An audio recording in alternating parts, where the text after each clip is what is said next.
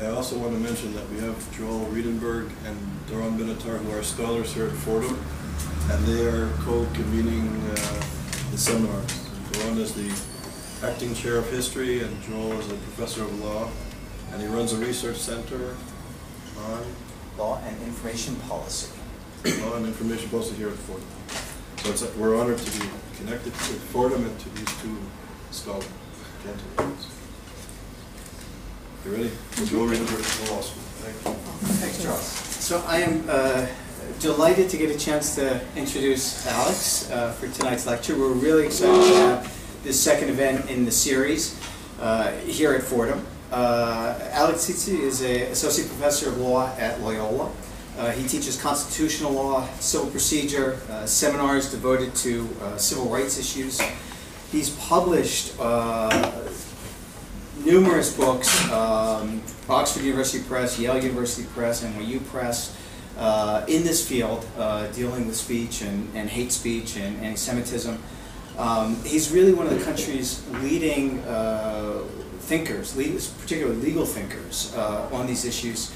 This is not the first time he has spoken at Fordham. We had the pleasure of having him at a conference that my center ran several years ago on hate versus democracy on the internet. So I can assure you we will be in for a great treat hearing him speak this evening. Alex, thank you. Thank you, Joel. Joel, thank you so much for that generous welcome, and thanks to Charles and Doron also for inviting me. Interestingly, Joel and my family hail from the same city in what is now part of Moldavia, in Kamenets-Podolsk, and they have the horrible misfortune of both of our families having been murdered in the massacre of Kamenets-Podolsk.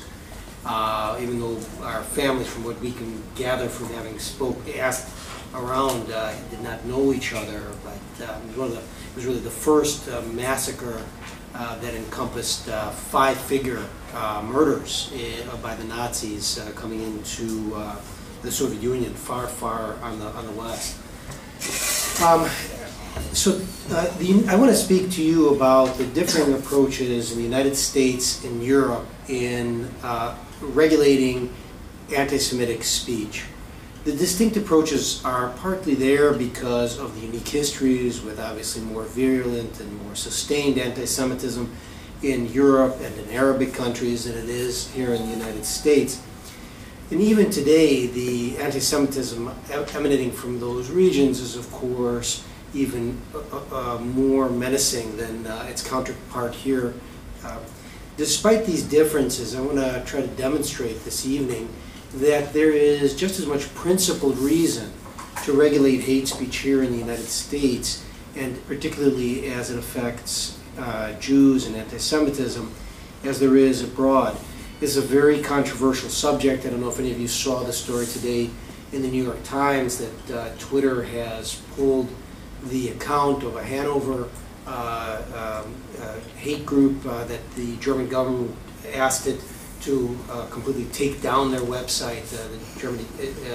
Despite Germany's request, or because of Germany's request, I should say, Twitter has decided to prevent their account from going, this hate group's account, from going into Germany, but has continued it into other places in the world. So really, it's accessible everywhere. So it's very controversial. If you read the New York Times article, you'll see that the reporter is very, very antagonistic towards this, thinks that it's a major impediment to free speech. And looking at the comments that people saw, I only went through a couple of them, but they're much supportive of that view. My remarks will specifically focus on the ideological differences in the approaches on free speech here and elsewhere. In the United States, academics and politicians have focused on a more libertarian point of view than in Europe. Their emphasis is typically on the self-expressive worth of speech, while European and Canadian policies tend to show greater historical sensibility to the role of anti-Semitism in everything from pogroms to discrimination and exterminationism. The argument in the United States tends to place a greater emphasis on the individual interest to make offensive remarks and to downplay its potential to harm the targeted audience and society at large. European nations and Canada, on the other hand, are more likely to counterbalance the potential interests in speech with its likelihood, or the likelihood of incitement against Jews to create a more pluralistic society. Let me put it a different way, that the regulations tend to further pluralism rather than to harm it, is the way that Europeans and Canadians think of it, where in the United States the thought is that we will actually harm democracy, and more specifically individual rights, if we were to regulate hate speech. The United States public policy then is much more differential to speakers, that even when they instigate hatred against minorities or Jews, their institutions, their practices, and their dignity, U.S. scholars and judges tend to downplay the centuries of tragic experience that Jews have experienced, of how their stereotypes against them have both reflected and influenced custom and law. European and Canadian lawmakers are more careful to guard against the risk that advocacy will turn into action.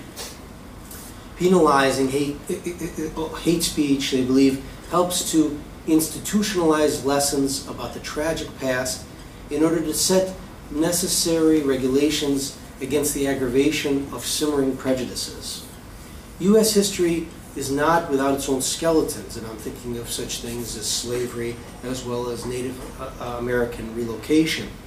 And the potential for destructive statements are here just as much as they are in Europe, and I think they shouldn't be taken lightly, and that's going to be the subject of my talk this evening, where I'll discuss the differing approaches of anti-Semitic speech in various democracies around the world, and a comparative discussion that will draw in various rationales of national states have given for restricting various anti-Semitic groups. Countries that have adopted international pacts and domestic laws against speech widely agree that Nazi uses of slogans helped German leadership recruit, indoctrinate, and energize a broad following, making anti-Semitic speech not at all benign. In the United States, whose approach I'm going to speak about during the second part of the lecture, unlike other nations around the world, the Supreme Court has clung to an antiquated concept of speech that's much more in line with social Darwinism than it is with historical reality. So first, just to begin with international norms. A variety of international pacts prohibit the instigation of unlawful conduct based on group defamation, hatred of Jews and various other minorities, that call for violence and try to get others to engage in the sort of discrimination that we all associate with anti-Semitism. Many, if not most, democracies around the globe, in fact all the ones that I'm aware of, recognize that hate propaganda helps to perpetuate ethnic strife and poses a threat to targeted groups. Laws against the dissemination of hate speech exist in democracies around the world, so in part in thinking about this argument that regulation of speech will harm democracies, well, it certainly hasn't harmed democracies in countries like Austria, Germany, Hungary, India, the Netherlands, Denmark, Sweden, Switzerland, and many other, France, and many other democracies around the world that have hate speech regulations. Those are thriving democracies. There's no reason to think that they will not continue to be, and they're very much committed to free speech despite their regulation of hate speech. European countries then are particularly sensitive to the potential of speech to turn into action, having seen the power of propaganda in the European theater during the Second World War. 3 years after the war, the United Nations General Assembly passed the Convention on the Prevention and Punishment of the Crime of Genocide, in which there is a provision that prohibits the instigation of genocide against Jews and other vulnerable peoples. In the hands of charismatic leaders, the thought is that these destructive messages that exist in this sort of political downgraded, not many people are interested, where a charismatic leader comes to power, can harness that and sustain that both for the purpose of retaining power and amassing it further, gathering followers who see something in common, this particular hatred, and as well as then turning it into action and taking it into what they think is the final solution in the most extreme case, or to just simply allow anti-Semitism to continue and for violence to occur as just a way for people to release steam and anger and find a common enemy rather than looking at the negative policies of the state. The United States at first had reservations about this declaration, and particularly it did not want to enter into the part about instigation, but has since, in passing the Genocide Convention Implementation Act. This is a U.S. law. As far as I can tell from I've done an exhaustive search of it. Certainly there are no reported cases of any uses of this part of the Genocide Act to prosecute anyone for the instigation of genocide. We know that the Act, obviously, the Convention Against Genocide and the Punishment of Genocide, has not stopped these things from occurring. And if we look around the world, and we look at, for example, the dehumanizing rhetoric in Rwanda by the Hutus against the Tutsis, calling them cockroaches, amongst other things, has also played a very important role in generating genocide in that country. And the Khmer Rouge, obviously, is another political form of mass violence that has happened since that convention.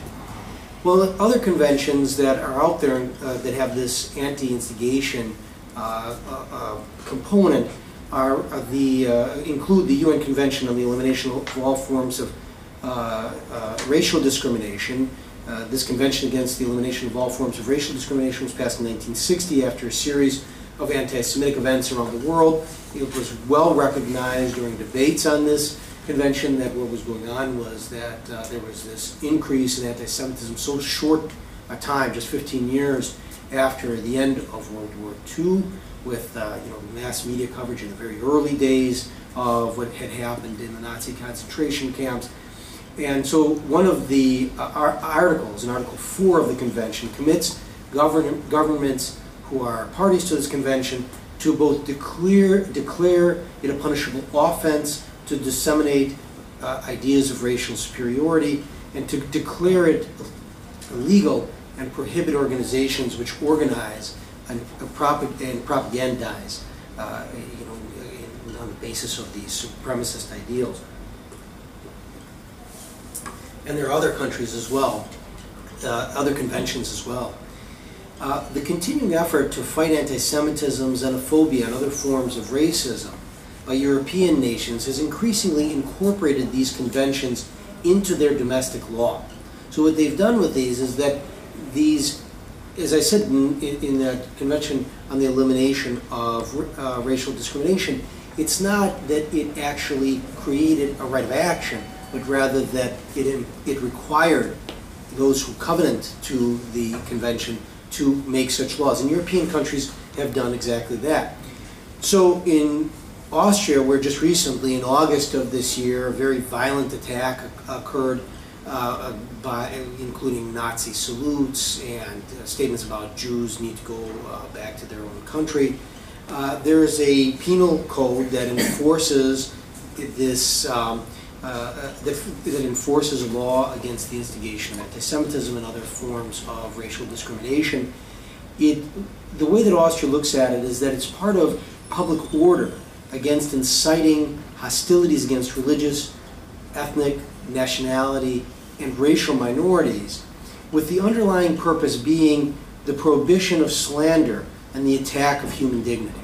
This is a very important distinction between European laws in that they tend to place emphasis on human dignity in a way that United States legal academics often throw up their hands and say we don't really know what dignity is. Of course, we don't really, even try to define concepts like liberty or due process or rights. Those are all very, very ambiguous, but for some reason they have a particularly difficult time with dignity, which is just as ambiguous as any of those that we consider to be the bastions of our fundamental rights. Some countries with a very long history of anti-Semitism have laws against the sale of Nazi paraphernalia. So, for example, in a very famous case that you may have heard of because it's been out there for quite a while, in France, a French court required Google to prohibit contact by an internet service provider, Yahoo.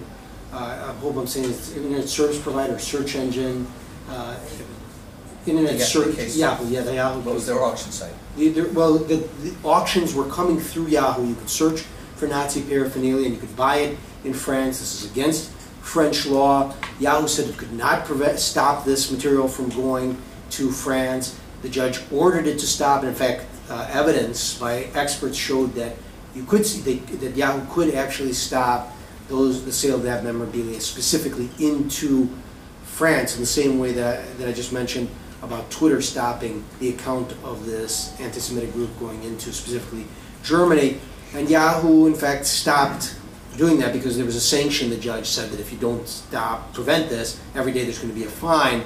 Yahoo challenged this in federal court in the United States, but on various procedural grounds, not on substance. It was not, nothing was decided about the speech component of this, but on procedural grounds it was dismissed. So Yahoo stopped this based on French law. The French court was obviously requiring Yahoo to abide by French law. Right? These are multinational corporations that really want to run, that really want to operate without having to abide by any national laws and to use the most liberal laws on speech, which are really in the United States. Likewise, the Canadian Human Rights Commission ordered a white supremacist and Holocaust denier, Ernst Zundel, to remove anti-Semitic statements from his websites, even though it was being operated from California, but it was being sent into Canada. In California, of course, it was legal to disseminate this information, protected by the First Amendment. The Commission found it enough that Zundel's website was received in Canada to find that there was an offense, and that granted authority to the court to enforce Canadian laws. Right? Not only just because you might think there are different ways you could enforce law. You could say, well, if the illegal action occurs in our country, then we can enforce law. You could say if it occurs in the country or if its effect is in our country, either way we can enforce the law, and that's what the Canadian court did. That's what the French court did before it. German courts, like the French and Canadian counterparts, have also recognized that democratic society has an obligation to hold persons responsible for spreading hateful messages into Germany from outside its borders.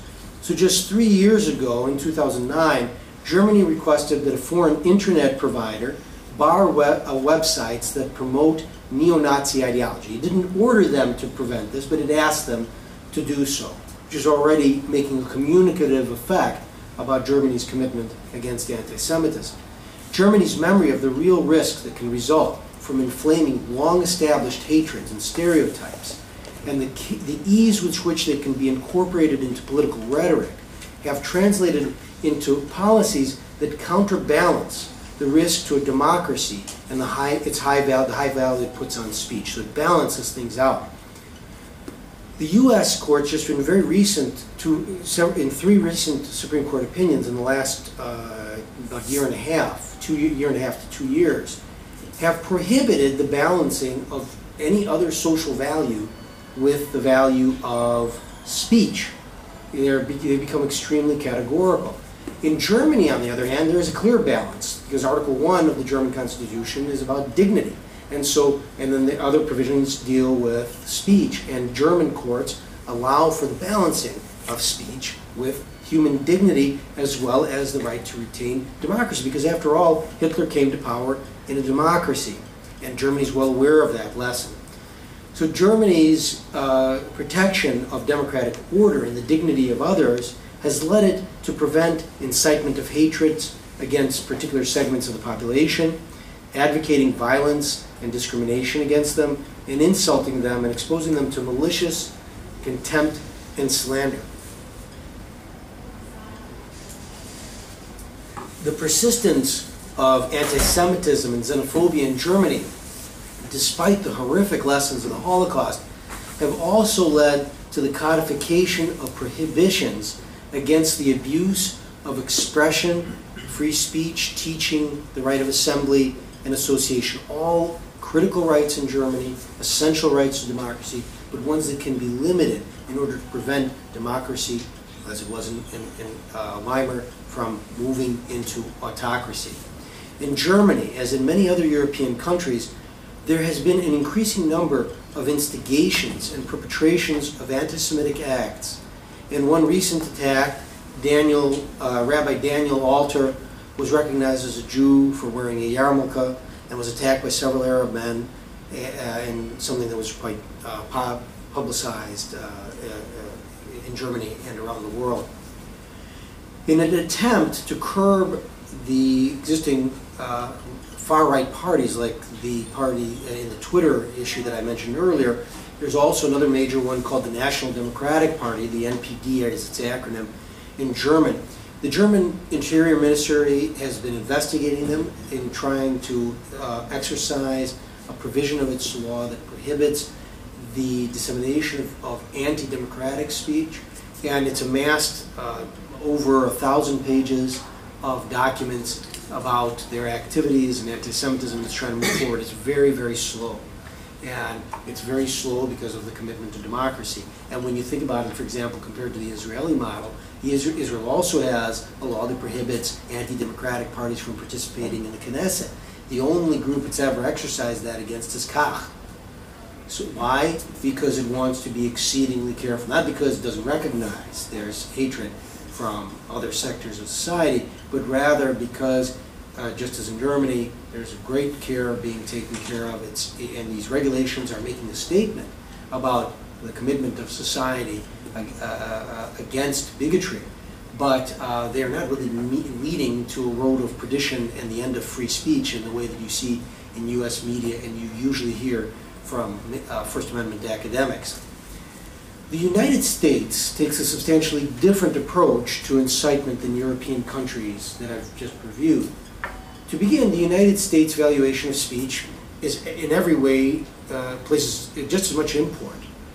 It values it just as much as Germany, Austria, France, and Canada, who I just spoke about. What's different is a much more limited approach to regulation on hate speech in the United States than in Europe. The U.S. Supreme Court has often stifled the creation of laws that prohibit hateful incitement. And the court's recent decision, which I mentioned, prohibit this balancing of speech against other social values. So that provides the opportunity for groups to disseminate hate from the U.S., which they cannot do elsewhere, which is why Zundel was here trying to use this as a forum for his website. And most hate groups' websites come out of the United States because of the First Amendment. So they exploit First Amendment protections. It's not that they're committed to free speech, right? These xenophobic, anti-Semitic groups. It's not that they're in the United States because of the deep commitment to U.S. values. They're here to exploit the laxness with which we prosecute these things. Current First Amendment doctrine rejects the constitutionality of any regulations on the content of speech except those that the court has found to be traditional forms of prescription. Now, this concept that the court can figure out only traditional forms of prescription allows it to have a lot of latitude and subjectivity by the members of the court of what they think is traditional. Surely they don't think the Alien and Sedition Act is traditional, but that's really where tradition is. First Amendment tradition is quite different than what it is today, but the court is using this traditional approach. In practice, this means that a variety of expressive conducts, like Holocaust denial, are protected currently by First Amendment doctrine, unlike in other democratic countries. The different approaches to inflammatory speech arise from a unique national and cultural experience. Europe is obviously more aware of the extreme destruction that often follows on the heels of anti-Semitism. The United States is not immune to anti-Semitism. There were events in the United States like very well-publicized thing about the Ivy Leagues keeping Jews out. But it's obviously not reared its head to the same extent that it did in Europe. The pogroms, the attempted genocides obviously have not happened here. The case of Canada is different. So where we can look at Germany and Austria and France, and we can see a clear past where there was either Nazis that were actually there, or in the case of Vichy, Nazis in half of the country or sympathizers. In Canada, there also has not been this strong anti-Semitic culture. McGill, by the way, where ISGAP is now has a program, wonderful events going on there. Also excluded Jews, but obviously is now taken a major about face, hosting ISGAP amongst the major. Okay, it has changed somewhat. Let me leave that ambiguity, not knowing more. But it would be really an unfair stretch to impute to Canada the same cultural anti-Semitism that drove the masses of Europeans to commit so much disparagement, discrimination, and violence against Jews over the course of centuries. Unlike anti-incitement laws in Europe, therefore, Canada's policy against the dissemination of anti-Semitic and other hate speech cannot be explained as a response to the shocking extremes of domestic depravity. The Supreme Court in Canada has explained this curtailment of ethnic incitement as a predicate to the country's commitment to democracy and pluralistic values. So there is this, a great, in Canada, Canada's thought tends to be pluralism, multiculturalism. In Germany, the explanation tends to be the retention of democracy. In Austria, it tends to be dignity, and in fact, all these countries have this, Germany and Canada as well, the Supreme Court and the statutes and the constitutions speak in various countries in various places in their laws speak of these concepts of dignity. Dignity is very common, but the emphasis in Canada tends to be pluralism, multiculturalism, and in German, democracy. Contrary to international consensus that hate speech poses a threat, there remains a widely held belief in the United States, which is particularly common, as I say, in the media and amongst academics, that the expression of animosity towards specific groups is naught but cathartic. Allowing people to express their desire to harm groups, so the thought goes, is just letting off steam. It diminishes the risk of action. This is a pressure gap type of explanation. Long ago, Gordon Allport, the great psychologist of hatred, said that there's never a bite before there is a bark. That the bite always comes after the bark, but the bark comes before the bite. This mistaken belief that letting off steam will be sufficient for hate groups, that's all they really need. They just want to let go of their feelings. If they could just do that, we could prevent them from acting violently. Is often coupled with the view that democratic institutions are furthered by leniency toward the expression of group defamation. While the concern of hate speech will inhibit free expression of ideas is obviously very laudable, it goes against what we do in many other areas. So there are lots of limitations on speech that are not thought to be anti-democratic, and in fact are thought to be democratic. One is, for example, the protection of copyrighted material. Right? Copyrighted material is protected through a very content-rich analysis. You have to look at the content of the material that's copyrighted. You have to see what the copy is. You have to determine whether the form and the material in the copyrighted material is the same as the others. That's just nothing but content-rich. The idea that you cannot pretend to be an attorney, you cannot fraudulently say you're a physician.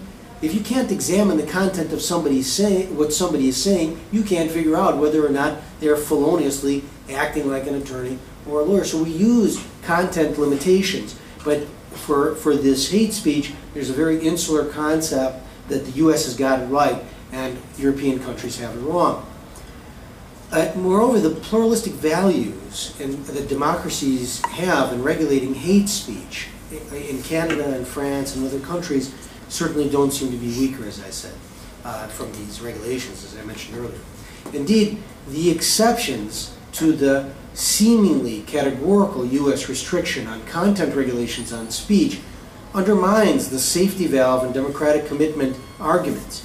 While it's easy for somebody to say something like, my expressive speech, my liberty to be able to speak, allows me to open up a pornographic theater in a residential district, we say no, you can have certain limitations on speech that limit your expressive ability. Another thing is that the United States Supreme Court has recognized that limitations can be placed that nobody can campaign, no one can politicize 100 feet away from a campaign, from a polling place where you vote on the day of election. 100 feet from a polling place, if a state wants to prohibit that, it can't. Now, we all know that voting is both cathartic and democratic. And yet here is a position where it seems like we're balancing the social value of politics and people's ability to go in the polling booth and not feel like they're being pushed by somebody against the right of the guy who wants to stand there and politicize. He too has a right, he too has a liberty right, but there are legitimate limitations that can be placed on him. The same is true about deceptive and misleading uses of trade names, also something that has to be examined and where there was a value. And that value, just as in copyright, we think actually furthers and promotes self-expression, just as Canada thinks it promotes multiculturalism, that it puts certain restraints on anti-Semitic and other forms of hate speech. Historically, hate speech in the United States has not enjoyed any protections, and this doctrinal stand comes from a case called Brandenburg versus Ohio, that said that only speech that is imminently threatening, that is to say there's a clear and present danger, it's going to happen right away, can be regulated. This granted hate speakers the same sort of rights that other political speakers had. It sort of legitimized hate speech as being just another form of political vitriol or political statement. Such a legal paradigm ignored the historical lessons about the power of hateful incitement. Lessons that European countries had internalized in the aftermath of the Holocaust, with, for instance, the Convention on the Prevention of Genocide. The evolution of anti-Semitic propaganda in Germany during the 19th century, which began with Adolf Stoker in 1879 being the first German politician who was able to effectively use anti-Semitism to win political office, right? He just went in, he was losing the campaign until he began speaking against anti-Semitism to the middle class, to the Mittelstand. He saw the response he got, he adopted it, and he won a seat. And that Wilhelm Marr, who created the term antisemitismos, which was supposed to be an umbrella term, a positive term, anti-Semitism, that would help political groups join together so that it would give them common power in the Reichstag, were very ineffective during the 19th century. They won very few seats. It was only after statements made in Germany during the 19th century, like the Jews are our misfortune, by the great German historian Trischke, and Judenfrei, Jew-free, which had very little significance until the Nazi Party and other parties as well took that as their slogans, and they had seeped into the culture. They were easily recognized. They were no longer new. They were no longer fresh, and they were dangerous, and exploited these hatreds to come to power, winning not only when you count the votes in the 1932 election, which brought the Nazi Party as being the majority in the Reichstag, along with the Catholic Center Party, the German National People's Party, and the Bavarian People's Party. The majority of parties were committed to anti-Semitism in 1932. But if you look at the German election results of these of anti-Semitic parties in the early part of the 20th century, they had virtually no power. They were laughable. They were not taken seriously. So it took time for anti-Semitism, which of course had deeper cultural roots in Germany than it does in the US, to grow into a major political movement. The United States might not only learn from the European experience, but also be influenced by the anti-Semitic slogans' ability to instigate evil from what has happened in its own experience with the long-term effect of hate speech. Here, anti-black statements were critical to the development of pro-slavery thought, the gathering and the strengthening of John Calhoun and Governor Weiss in Virginia, if you look at the early part of the 19th century, people were apologetic. They excused having slaves. In the 18th century, people like Patrick Henry, Jefferson were embarrassed of having slaves. By the 1830s, the pro-slavery rhetoric had taken hold. It took years, it took decades. And the same is true of the savage image of Native Americans, which caused Native American displacement, which also had almost no effect in the 17th century when Native Americans were ordinary trading partners of the new colonists. But in time, these images of them not owning land, and not having legitimate rights to possess property because of matriarchies and other reasons, wound up being excuses for misappropriating the lands. In one positive development just recently, in a case called Virginia v. Black, the Supreme Court showed an increased recognition that cross-burning can be truly threatening. This was a big change because there was no imminent threat of harm component. It's a case that's been almost ignored in the literature, unfortunately. And it essentially said that when the Ku Klux Klan rallies occur outside where the public can see them, and their crosses are burned with the intent to intimidate, then states can have criminal laws that punish and prohibit such public conduct. A practical application of that rule made it possible for law enforcement agents to prevent gradual cultural infestation of anti-Semitism, racism, and bigotry of other types that that grew in Germany, as I mentioned. However, where a burning cross is displayed in private, that still is something that is going to be governed by the Brandenburg test of imminence and allowed. But that's really, frankly, true in other countries as well, like England, where a private display of hate symbols is not prohibited. Now, just as the court found that the history of the cross held a certain virulence to it that could be intentionally used to instigate, I think that it should also be extended to other symbols like Hamas flags, Hezbollah flags, and swastikas. The court hasn't done it. We don't really know whether they will. They could argue that those are symbols from other countries, but I think the connection of terror, if you take Ku Klux Klan to be a terror group, are similar, and that this case, Virginia v. Black, the holding should be extended to those symbols as well. So in conclusion, there remains a significant difference between the way that the US and European countries approach anti-Semitic speech, and frankly, there's little possibility that there's going to be a resolution anytime in the future, with the Supreme Court now prohibiting the balancing of free speech from other social values.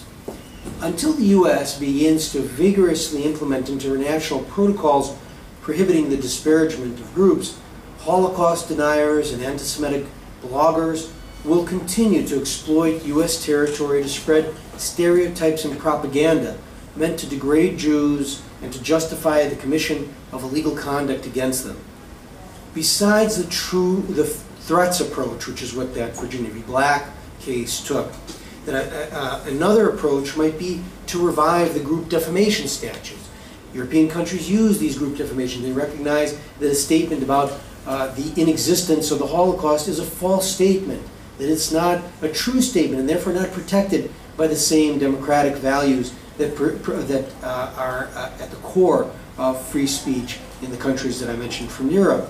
The Supreme Court has long recognized this group defamation doctrine. It's mentioned it in a couple of opinions, but it's something that most scholars say is no longer in effect. It has not been enforced for many years, but I think that people can try to revive it. As I say, the Supreme Court continues to cite to it as a legitimate doctrine, but it has not been tested in the near past. As things stand, neo-Nazi groups that seek to elude European prosecution rely on U.S. internet platforms to spread their anti-Semitic programs. It's time to look for ways to bring the U.S. in line with other democracies and to diminish the spread and effectiveness of anti-Semitism here and abroad. Thank you so much for that.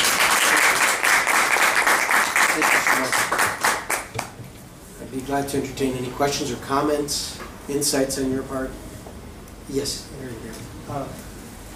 Let me be devil's advocate for a moment.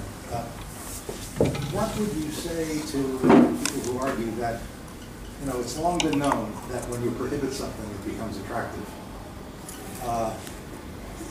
That perhaps not prohibiting it, but if you, let's compare how Jews feel in the countries that have those laws that suppress hate speech versus how they feel in countries that don't. Now, I realize there are many factors involved, but it seems to me that you could make a case that Jews are more comfortable in a country like the United States where that kind of speech is not suppressed than they are in many of these European countries that do suppress that hate speech. So, could you deal with that point? Sure, sure. I think it's a very good point. So I think a couple of things there. One is the attractiveness standpoint, you know, that if you make something illegal, let me just jot down so I make sure to answer all of your points. So the attractiveness point. I think that point could be made about any sort of criminal law, right? Date rape laws. Maybe a person has never thought about date rape, but here's a date rape law that thinks, oh, date rape, okay, well, here's an easy victim, you know. I'm in this room, I'm completely alone, it's an easy victim. The same is true of all manner of other laws, right? Copyright violation, maybe, you know, someone doesn't think about trademark violation. I mean, all sorts of crimes, you know. People say that from sitting in jail, they often learn about crimes they never thought of. And so that often, by putting people in jail, I mean, one of the arguments that people have made about the reduction of the time that we sit people in jail, and also have argued for an increase in rehabilitation as opposed to punishment, is that we put these people in jail with the people who are criminals, and they begin to learn crimes they just never thought about. They learn methods of doing breaking and entering, where they never realized it. Someone tells them, well, what you do is you look at a house and you sit outside of it, and here's how you case the joint, you know, and here are the tools you use. So I think, you know, this could be really said about any sort of law. I think to the contrary, that what it does is it communicates a nation's disapprobation. So I think it should be, I think these laws should be used extremely rarely. Speech is too important for us to jump in like, you know, like date rape or murder or something like that, you know, and just to, you know, prosecute left and right. Not at all. These should be used very hesitantly. But we should be conscious of the fact that we are a democracy now is no promise that this will happen forever. In fact, we were not a democracy as far as women, as far as blacks, as far as many different groups in our history as well. And so, you know, another argument that's along the lines of what you've said that's made is that we give these groups a platform. For instance, there was a guy, an Aboriginal leader in Canada who was prosecuted, convicted, and then eventually appealed and acquitted. And people said, look, if he had made these anti-Semitic statements, if he just didn't prosecute him, people would have forgotten what he said. And he was acquitted eventually, after all, right? But the thing is, Canada made a statement that it will not tolerate that is not part of its society.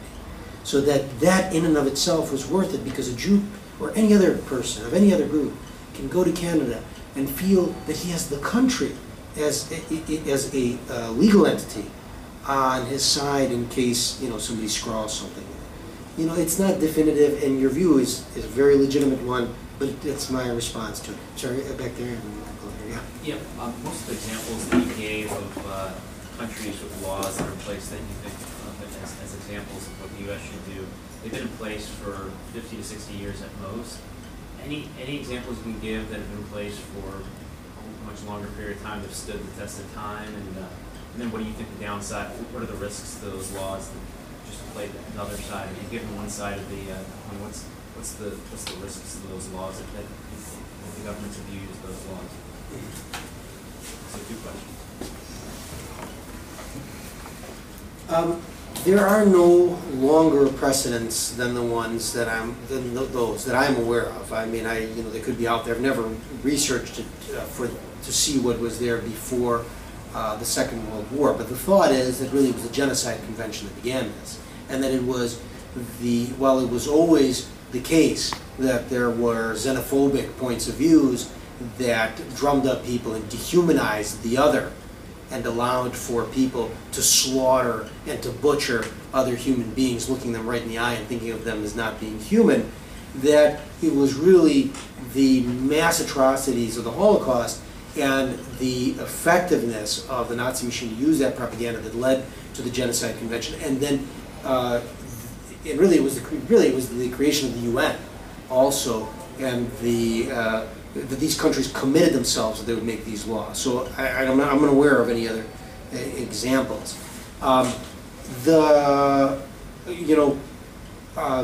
downside, right? The upside is they've prosecuted a variety of groups. The downside, I mean, to make the counter argument to my point, is that you could say, some people say that hate speech laws, just like hate crimes laws, tend to target minorities. So they'll say, for instance, that that groups that are considered the other, gays and lesbians, for example, tend to be targeted because people don't think of that as normal behavior, or that hate crimes laws, which is also analogous or similar to hate speech laws, are more used towards minorities.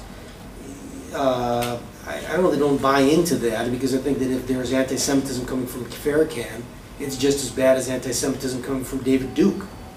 And you prosecute whoever you prosecute, right? Where there's abuse of the system, there's abuse of disorderly conduct ordinances, with most sweeps occurring in black neighborhoods. But does that mean, if there's a particular targeting that's of groups that are meant to be protected by these laws, then there would be something that's legitimate, but it seems too abstract an argument. I guess another argument against this is that it bevels down free speech and might later cause diminution of speech in other areas. That just hasn't happened with such things as harassment laws in the workplace, right? You could say Title VII, which perhaps prohibits sexual harassment, so I can't put Playboy centerfold in my cubicle at work because people, if it offends people, you could say, well, it diminishes my ability to free speech, other people's free speech. But we just don't think of that as a society. We think that other people have certain rights and sensitivities that we should honor, even if it's a minority of those people. Again, I see the other side. I think it's a completely legitimate argument, but I think that there are strong arguments here. I think you had a question. Well, it's about hate crime legislation, but you've covered it. But do you want us anything else, anything further? No, I'm fine. So I think there are motivation issues there. Those are the difficulties. I think Joel has his hand up, then Charles, and here, and then Doran. Yeah. So I have one radically provocative question, and then, if I could, two related ones. The radically provocative one is following up on your comments on Virginia versus Black. Could you repeat that? Yeah, so it's my radically provocative one is thinking about the comments on Virginia versus Black, which was the cross burning could be seen as imminently threatening. Or true threat. Or true threat. Would that suggest that the Jewish community should act far more aggressively when anti-Semitic speech is made in a way that makes it clear that that kind of speech would create an imminent risk of violence? That's the provocative. The second is, I thought about your comments on that the U.S. is rejecting any kind of balancing of social values. And I wonder if there might not be, going forward, a way of looking at balancing within the First Amendment itself. Because the First Amendment also has freedom of association. Mm-hmm. And I wonder that to the extent that you could make arguments, anti-Semitic speech, the impact of that, the incitement created by that, is harmful is harmful to the associational rights of the Jewish community.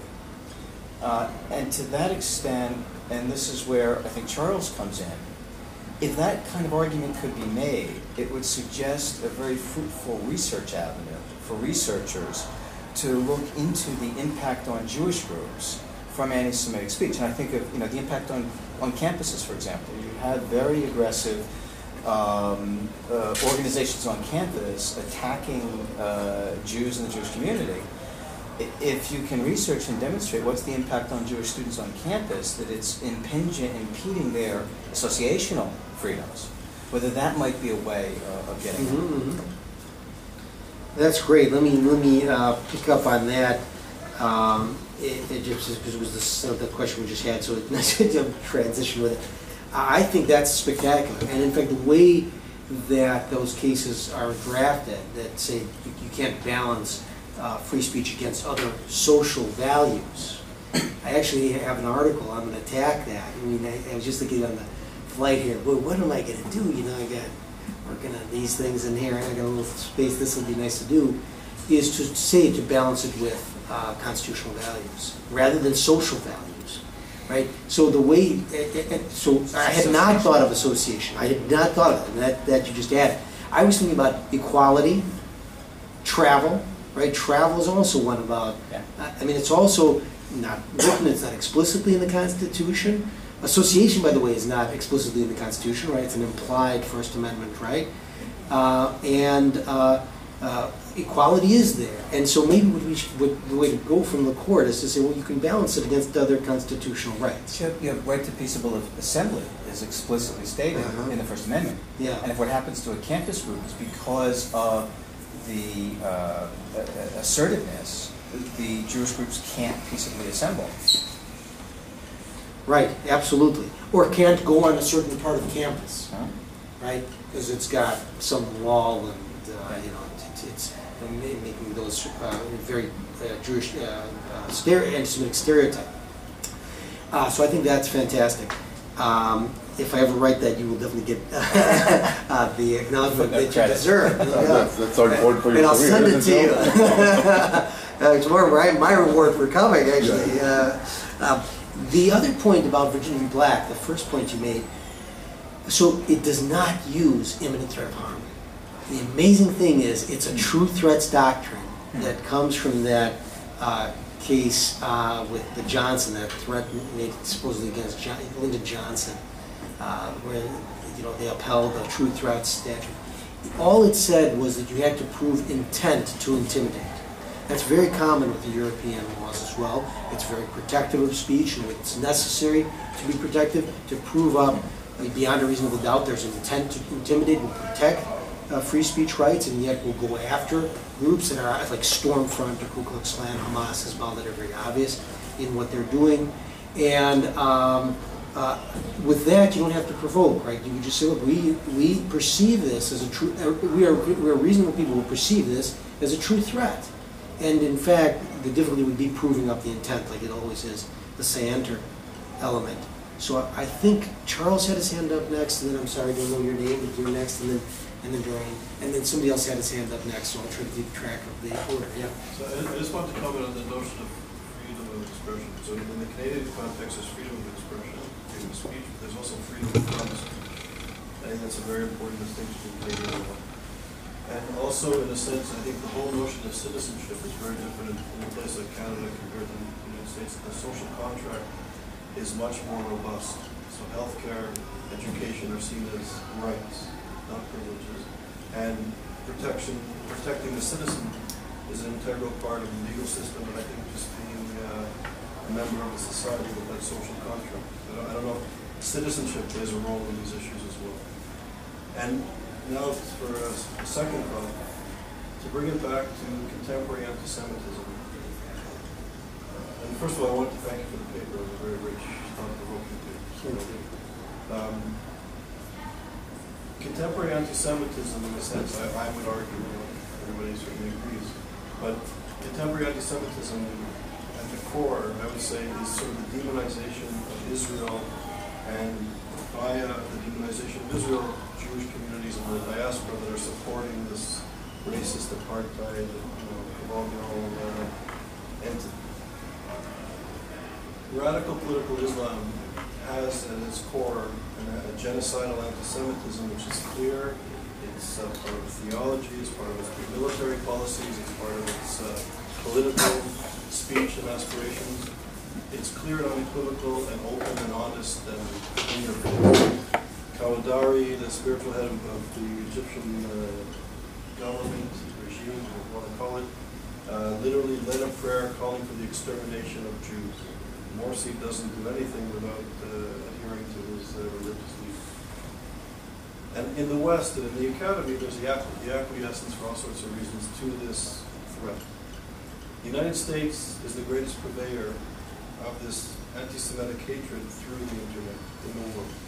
This is where all the domains are, well, many of the domains are registered, and a lot of the internet traffic, which is playing an important role in disseminating this hatred, comes through the United States or is disseminated from the United States.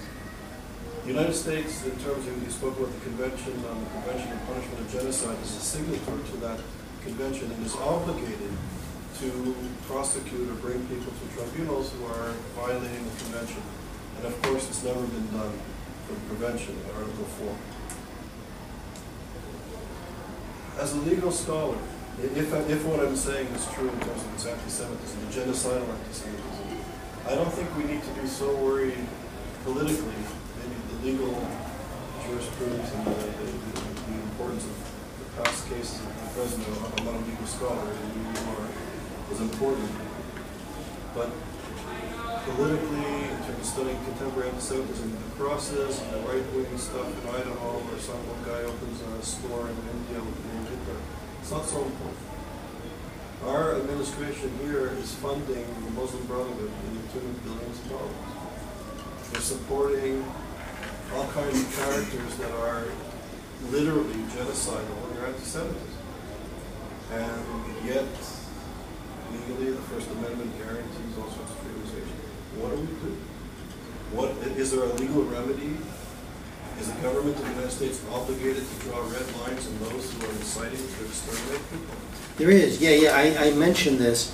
First of all, you said it much better than I did, so let me I won't be able to add a whole lot. There is this law that I mentioned, I'll be glad to give you the citation to it, it's in my paper, that trying to think, it enables the U.S. commitment to the Genocide Convention. And so it obligates the prosecution of genocidal incitement, which would include what you've just mentioned. As I said, I've looked at all the extant cases, and nobody knows you've been prosecuted. There are other provisions of that act. They have been prosecuted, but not the one about incitement. So I think the way to go about that, although it's completely out of my hands, but you've got much more influence than me on this because you've got many more connections in the amongst Jewish groups, is to try to get somebody to bring a test case, Simon Wiesenthal or somebody. Right? If I can prove it, there's a body of information that shows that the Morsi government is inciting to genocide. Let's say I can prove it. Is the United States of America obligated to change policies? It's not, because that's really the political question doctrine, right? So in terms of diplomacy, that you can't change. But in terms of prosecuting, what I was going more towards are if the domains are in this country and the actual incitement to genocide, gross incitement to genocide, explicit incitement to genocide is here, that I would think that the U.S. can go against. I'm unaware of it going against. Now, just a quick follow-up is your points about that these right-wing groups, Klan, neo-Nazis, and so on, have very little power and effect relative to the radical Islam. I absolutely agree with you. My limitation as a scholar is that I don't know Arabic, and so we have MEMRI, MEMRI, the website that translates things. But then I'm limited by what they provide as opposed to doing my own deep research, and so it's a shortcoming of my research, frankly, and of my writing. I just can't get at the material, and I'm much more closer to studying Yiddish than I am for another project about the Holocaust that I have in mind. So we need scholars to do this, and unfortunately, I just don't have we need probably Israeli scholars, frankly, because in Israel they study Arabic, right? So someone in Arabic needs to pick up that strand of thought and start reading this, and maybe they are, but I'm unaware of it. I'm sorry, so Yeah, I was just kind of going to piggyback off what you just said, Charles. It seems to me that our approach to anti-Semitism of Jews isn't very effective. And when I look at people like Jesse Jackson and Al Sharpton, who I don't particularly admire, but I do admire the approach that they took to racism. It's been really quite effective. And then you look at Islamophobia, which I also think is bogus, but nonetheless it's been very impactful. These things, these approaches, they don't follow laws. They just are. They just put it out there, and they use fear, and they intimidate people so that you can't say anything racist, even if you choose to or want to. Islamophobia, you can't say anything negative about Muslims, even though most of us have a lot to say that's negative about Muslims. But yet, Jews, we're on the firing line. We are there. It's open season on Jews. We're not very well defended, and we are very scholarly, we are very intellectual people, we follow the laws, such as the discussion that we're having tonight. But do you think that maybe we need to incorporate another approach? Because look what is going on in our country. Look what's going on in Barack Obama's administration. He is engaging the Muslim Brotherhood, and the Muslim Brotherhood is virulently anti-Semitic. So why do we not need to incorporate a different approach, a different way of thinking, a different way of handling ourselves? Because anti-Semitism is on the rise. It's clearly on the rise. Well, I mean, I think that we do have a different approach that we didn't have in World War II, which is Israel, right? So, it's very troubling, actually. I was just in synagogue last Sabbath, and there's a prayer, it's slipping my mind what it is, and it talks about how we collectively as a group have this conscience. I apologize, I can't remember the prayer, and I'm not going to spark anyone's memory of it by just saying that. But I thought to myself, well, we have that feeling, but during World War II, that didn't help us very much.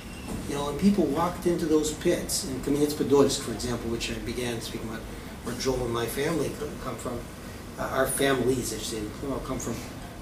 There was an account of a man, a Jew, the Nazis didn't realize was a Jew, driving, and he actually saw the slaughter, people getting into the pits and just walking up, and we've read these accounts, I'm sure all of us have, during the Holocaust, walking into the pits willfully, not resisting. It's almost a belief that if I am going to be compliant, they're eventually going to see what a nice guy I am. They're going to say, you can go, you listen to us, and no, it doesn't happen.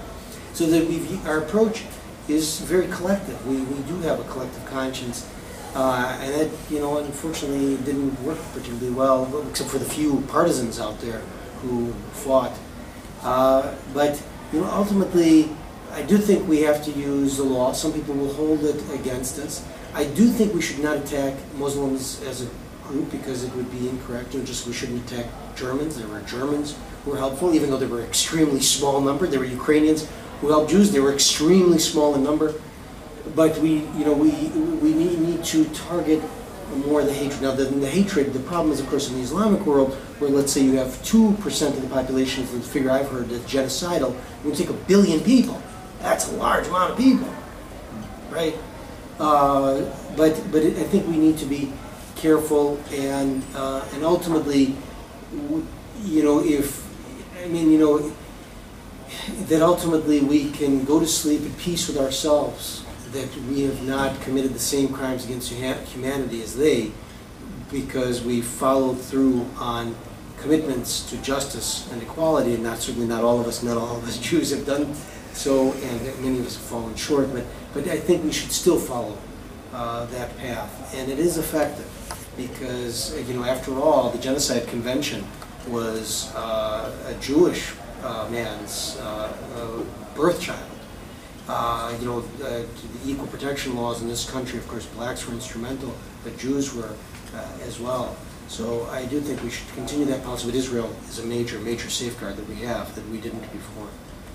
Yes, Norm. So what I'd like to say that this is, I'm not a legal scholar, and so I would not offer anything concrete or useful. But what I would say is that free speech is the sacred cow of American life. And the coming out against free speech is a very risky strategy in the context of the United States, particularly in the academy. But not only in the academy, but I would say that I can't envision a situation in which a free speech position will not triumph in academia. And in fact, efforts to limit some of the worst hate speakers generally backfire. There was this famous Irish poet that was invited to, I forget his name, he's a very anti-Semitic guy who was invited to speak at the literature department at Harvard a few years ago, and people were upset. I mean, he was really a jerk. And so the department canceled the invitation because he was offensive. So there was a big brouhaha about free speech. He was invited to speak at the university. And the brouhaha generated hundreds and hundreds of people in the audience. You have this kind of thing every time we had an event at Yale. I live in New Haven, that's why I say that. And so, a couple of weeks ago, somebody came and it draws the hundreds. I mean, it's one of those things that and if you try to fight it, it's not a winning strategy. It's not like I have a solution, but I'm saying at Fordham we had Norman Finkelstein coming, and we didn't do anything. The faculty didn't do anything, and I think the result was a much, much, much lower attendance. Not much ado about nothing. The only people who came were, the Muslim Student Association who invited him, invited a Jew to say things about Jews, which he always complies. But but it's kind of one of those things that that it's a the sort of strategy. I mean, I can't see myself advocating a non-free speech position. It's admitting defeat from the outset. Right, I agree with you, and that's why I think the approach to take, the one I've taken, is it does not diminish free speech. Right, that here are, the way that I did the talk today, the way that I've approached it is that here are countries that have commitments to free speech just as strong in their constitutions as the U.S., and they allow for the regulation of hate speech as well. So definitely not coming out against free speech. We don't want to do that. First of all, it's not in me, and I believe it. And second of all, to say that this would be an exception, just like copyright laws are an exception, obscenity laws are an exception, trademark violations are an exception. This is just another one that we should have. But I think the problem with it, Alex, is that anti-Semitic speech is so prevalent. It's not like, by focusing on the KKK, I mean, Charles is right here, Focusing on the KKK and a bunch of right-wing nut groups, it's very simple. I mean, it's not, they're not. But when you have so much virulence coming from different groups, different individuals, not groups, where do you draw the line? I mean, the Protocols of the Elders of Zion, is that the defining thing? I mean, I don't know. Well, one place to draw the line is where the statements are not opinionated but factual. So, for example, in Germany, in France, you can have Nazi symbols. If I come into class and I'm talking about William Shirer's book, The Rise and Fall of the Third Reich, and he's got the swastika in there, no one's going to take me to jail. And if I have an opinion and somebody comes in and says, I hate Jews, they're all a bunch of slime and whatever, that's not actionable. It's opinion. The problem occurs when it's factual. There is no Holocaust because that demeans, it makes us all a bunch of liars, and it's something that's analogous to defamation. People who oppose this will often say, well, first of all, that's not constitutional, and I don't want to go into the details of that because that really is technical, although I'd be happy to talk about it one-on-one because that has to do with this precedent going into a public figure as New York Times, we take too much to explain. But then I say, well, but you don't want to do, I talk to scholars, right? I've debated Jeff Stone at Chicago was very much opposed to Rodney Smollett at Yale. I debated Nadine Strauss in Texas. I've debated lots of these characters. And you're absolutely right. You know, I'm first of all not going to convince them, but at least hey, you know, they're willing to listen. I appreciate that. So I think that it's worth at least putting forward this argument with Norman Finkelstein. Well, you didn't stop him, but DePaul stopped him. DePaul stopped him. They did not give the guy tenure. Now they said, well, you know, he's too vitriolic, he's too offensive in the way that he attacks individuals. He's too ad hominem, but they stopped that guy, right? And what did he do? Very shortly after they didn't deny him tenure, he went and met with Hezbollah, and he said they were freedom fighters in the Middle East. I mean, he showed his face. So that was not low key. DePaul's stance against Finkelstein was not low key. And yet, I would say DePaul won, Finkelstein lost. He's not getting any academic position anywhere in the United States. I mean, I can't imagine it happening. It's odd, though, recently came out with some statements that were considered too pro-Israel for the BDS people. Wow, I didn't hear. Yeah. Finkelstein now is on the right wing of the BDS movement. I don't know if that takes a whole lot.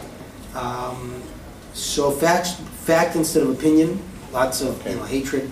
That's totally allowable. You know, we must live with it in society.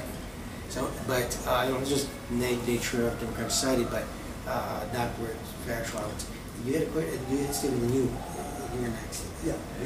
I think she had a question first, and then I was going to say that and this is an impression, but I would guess that. I'll call on you for sure, but let me just go over. Yeah. Okay, my impression is, and this impression, and I don't have the data for it, but my hunch is that it's probably an accurate statement, is that many Jews don't perceive much anti-Semitism in the United States. And I speak from trying to actually organize some group of faculty at Fordham around what I considered problematic, and the response was, well, we don't have a problem here, which I found very interesting. So you're talking about wanting political activity where you have perhaps many people who don't see much of a problem. I remember, I'm a child of Holocaust survivors as well, and in San Francisco, when my parents trying to organize Holocaust survivors to give some voice to their experience, to put monuments up, etc., most people were frightened to make noise.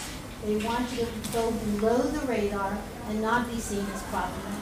So we, in a sense, may be our worst enemies, is what I'm saying. I mean, I don't mean that literally, but I don't think that there is necessarily a taste for a lot of political action, which is essentially what you're advocating when you talk about Sharpton and Jesse Jackson, etc.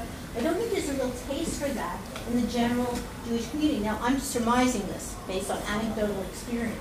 You know, I'm a researcher, so I don't think to make those kinds of draw those conclusions, but I'm sort of laying it out there. And as long as we don't recognize it when it occurs, and I think it happens in many little different ways, often, it's not the problem. We see it when we talk about Hamas, Hezbollah, it's going on in the Arab world, but we don't talk about what goes on in our own communities. Right. Well, part of it is that we have to stand up. Mr. Charles, you want to answer that? Yeah, go ahead. A very brief intervention. I just spent 5 days with Daniel Simone, a French Parisian intellectual, a mathematician, a psychoanalyst, and a philosopher. He's an amazing guy. And he sort of unpacked the whole kind of issue in this talk in Montreal, which I never considered before. He was looking at the psychological effects of anti-Semitism. And he was arguing that Islamophobia, first of all, at one level, is the West's rejection of the Muslim world. And the Islamophobia is that the Muslims are perceived as hordes of mobs, and we are afraid of them and we want them to be quiet. The Jews come along, some Jews, and they say, hey, there's a problem in the Islamic world, and the reaction is to keep it quiet. And the animosity is then directed towards the Jew. It's sort of his philosophical. Then he sort of was saying that Jews in the United States have had success. Some of them are in institutions where their parents and grandparents would never have dreamt of going. There's fear, there's guilt. And when these issues are put in their face, they acquiesce, they're silent, and not only are they silent, but they become angry at the messenger giving the issue. It's also called passing. African Americans have a term for passing. Anyway, so then I just spent 5 days with it. So So there is this whole body of literature in the French context on these issues, which I never knew, but it's fascinating. So two things. One is that in Germany also there were many people, not all, because many people left, including Einstein, and immediately realized what was going on. In fact, a large group of Jews left immediately. It's also a country where many Jews were in power and they could be taken out just like that. You know, so I wouldn't take it for granted that Jews are in high political offices to think that it's not going to happen anytime soon, but in decades, if somebody were to come to power with you know, true anti-Semitic ambitions and was able to gather people in, and actually, quite frankly, if that has any potential, it's going to come through Farrakhan, because he's really the strongest in terms of potential for politics in the United States, taking that to a new level, not only in terms of anti-Semitism, but again, you know, he's very opposed to racial mixing and all sorts of different things. Then, you know, so we have to be realistic. We need to stand up to issues where we can. I totally agree with you. I think Jews tend to be much more able and willing to stand up for other groups and to say, you know, to think that we don't really need that as much for ourselves. For example, in Title VII, the anti-discrimination law, Jews were supposed to be in there, believe it or not, but Jewish groups said that they wanted to be taken out of there because they said we've done well enough in this country. Here's my data. So, you know, there's Scrutiny as a researcher from some. But we have done very well in this country. I mean, I think it would be, we have to be, right. you know, we have to really acknowledge that in the United States, this has been the, you know, the golden diaspora, you know, the greatest golden diaspora in Jewish history. So this is not, Jews have done really well here. So the thing, it's not, the threats at the moment don't come from domestic. Right, so that's another great point. And I wanted to go that as a second route. So one is to defend where we need to. The second one is that in the counter-argument, which you just made, it was stronger than I had wanted to, and I'm glad that you did, is that that we should not take it for granted that we will remain in this position forever. You know, it's easy to think that this is the way it was, and it's feasible that Jews in other countries thought something similar. And Germany is a great example. That surely we, who were veterans in World War I and who are so established, will not see will not be so undermined by these anti-Semitic parties. The Germans will wake up. But we shouldn't take it for granted.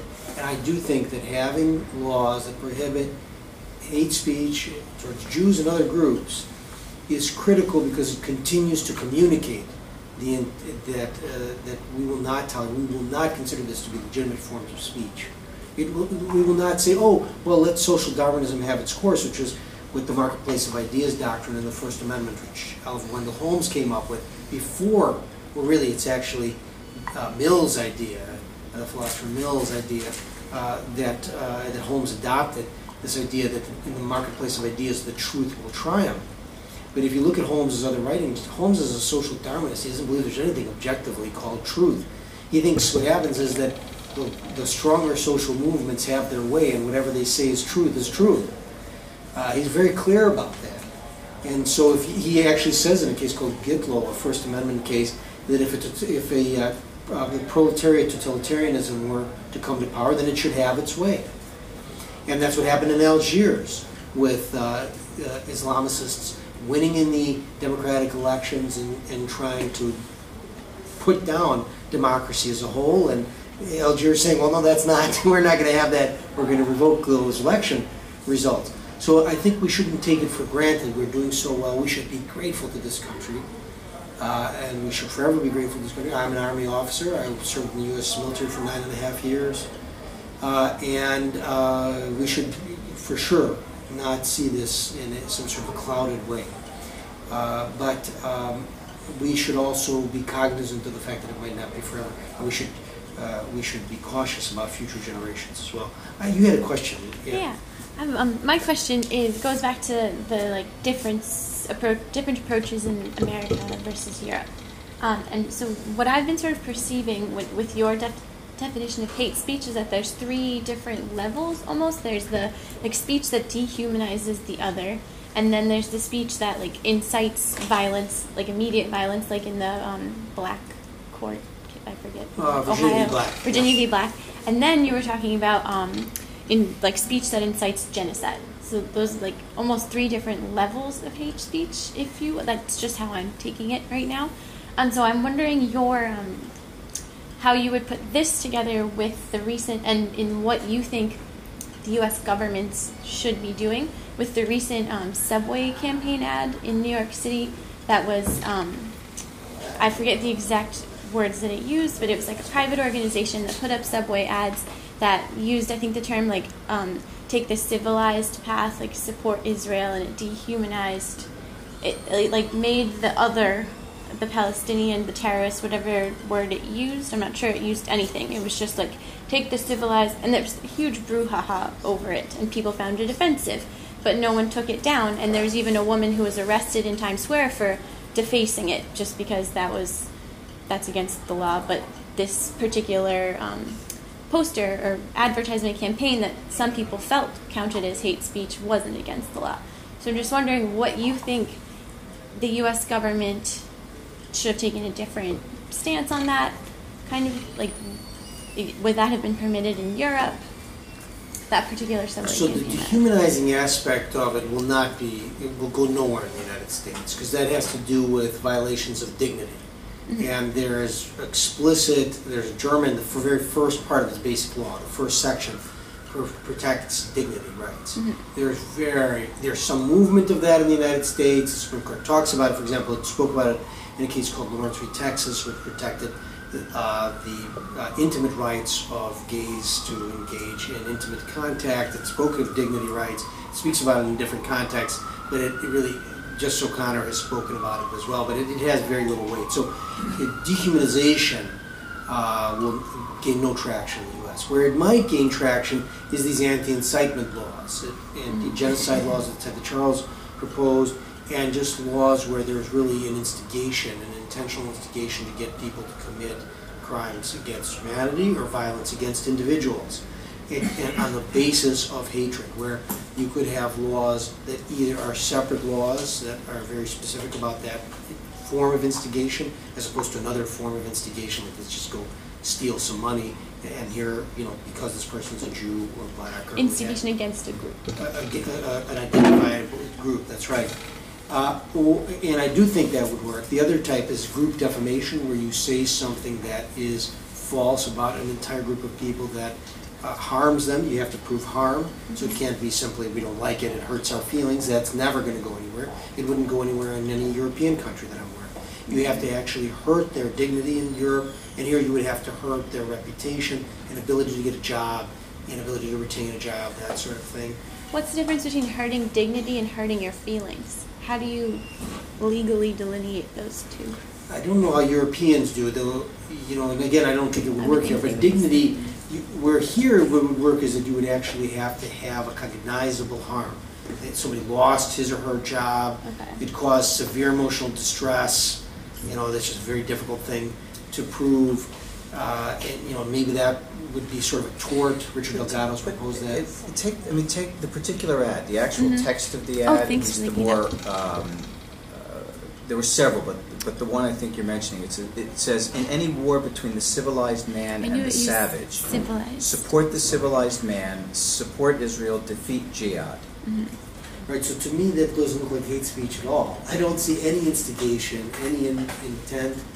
Right. So that just looks like free speech. The same thing with, I don't know if you ever saw the cartoons, the Danish cartoons. Yeah. Denmark thought those were not instigations. I've looked at those cartoons. They don't look like instigations to me. Mm-hmm. They just look like a bunch of opinions. The same thing on the flip side, to make sure that people know that by commitment is equal. Right. The boycott and divestment movement also seems to be like a free speech movement. I think more speech, in fact, counters that form of speech. Mm-hmm. But what I'm talking about are really extreme situations that have, in other places, drawn democracies into autocracies. And that we need to be cautious but not take for granted that democracy is forever. Well, we've hit our, Charles, go ahead. We've hit our bewitching hour. Great job, Alex. Alex, great job. Thank you so much. Thank you for coming. Alex, thank you. It was amazing sessions. Thank you. Just very briefly, the next session is November the 8th. We're having, I think, a very interesting speaker. His name is Haris Rafiq. He's a Muslim. He's an old friend, by the way. And he does work on radicalization. He was actually quite radical when he was a young person in northern England. And he works with young kids who are radical to kind of bring them back into the mainstream. And he's an advisor to the British government, both the Labour and the Conservative governments, on dealing with Muslim minorities in Europe and radical Muslims. And he's a serious thinker, interesting experiences. I think he'll do a very good session with us. So November the 8th is in 2 Thursdays from today.